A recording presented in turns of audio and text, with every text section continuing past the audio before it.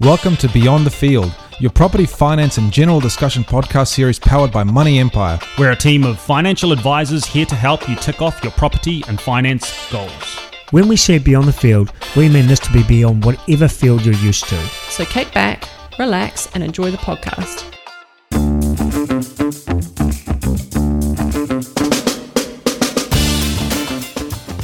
My name's Kane. I'm here with the beautiful Goran and the handsome Neve again from Money Empire. And today we're going to get into, obviously, with my little elves alongside me, the Christmas budget spirit. Love it. Now, this is a trap for young and old players where you can really get caught out and come into the new year with some heavy debt. So, Neve, what would be some tips that you would give, one, leading into the silly season, and then two, coming up the back end of it into the new year? Yeah, so I think with Christmas, people can get a bit, excited and overspend and get into credit card debt. Now, that's obviously not the best thing to do.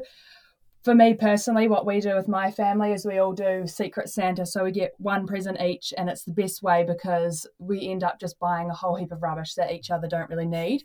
So best thing to do would be set a budget moving forward. Maybe if you've got kids, spend X amount on each kid. It doesn't really need to be ridiculous. I feel like kids like anything, really.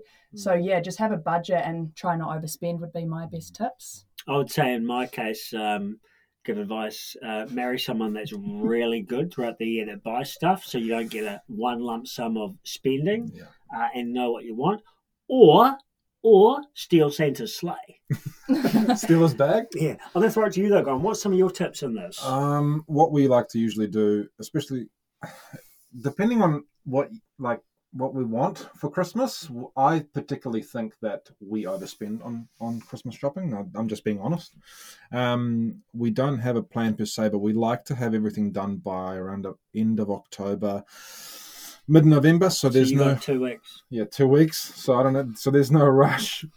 Just around December, particularly. But if you're looking to buy big ticket items out there, I like to shop around for the maybe 2 months prior. So I use Price Spy, which we know, especially if you go into places like Noel Leeming, Harvey Norman's, all of those shops are all directed on Price Spy. We're very disciplined with our credit card, and we set a limit on what we're actually allowed to spend by that time. And we pick a number, like say between 5 and 10 presents each. No, I'm joking. That's for the children. But no, people get carried away. And the last thing they want to do is, like what Neve said, is just come back after holidays with a massive credit card bill and then having 5 years to pay it off if they're just servicing the interest. But I know everyone's different and everyone's financial situation is different.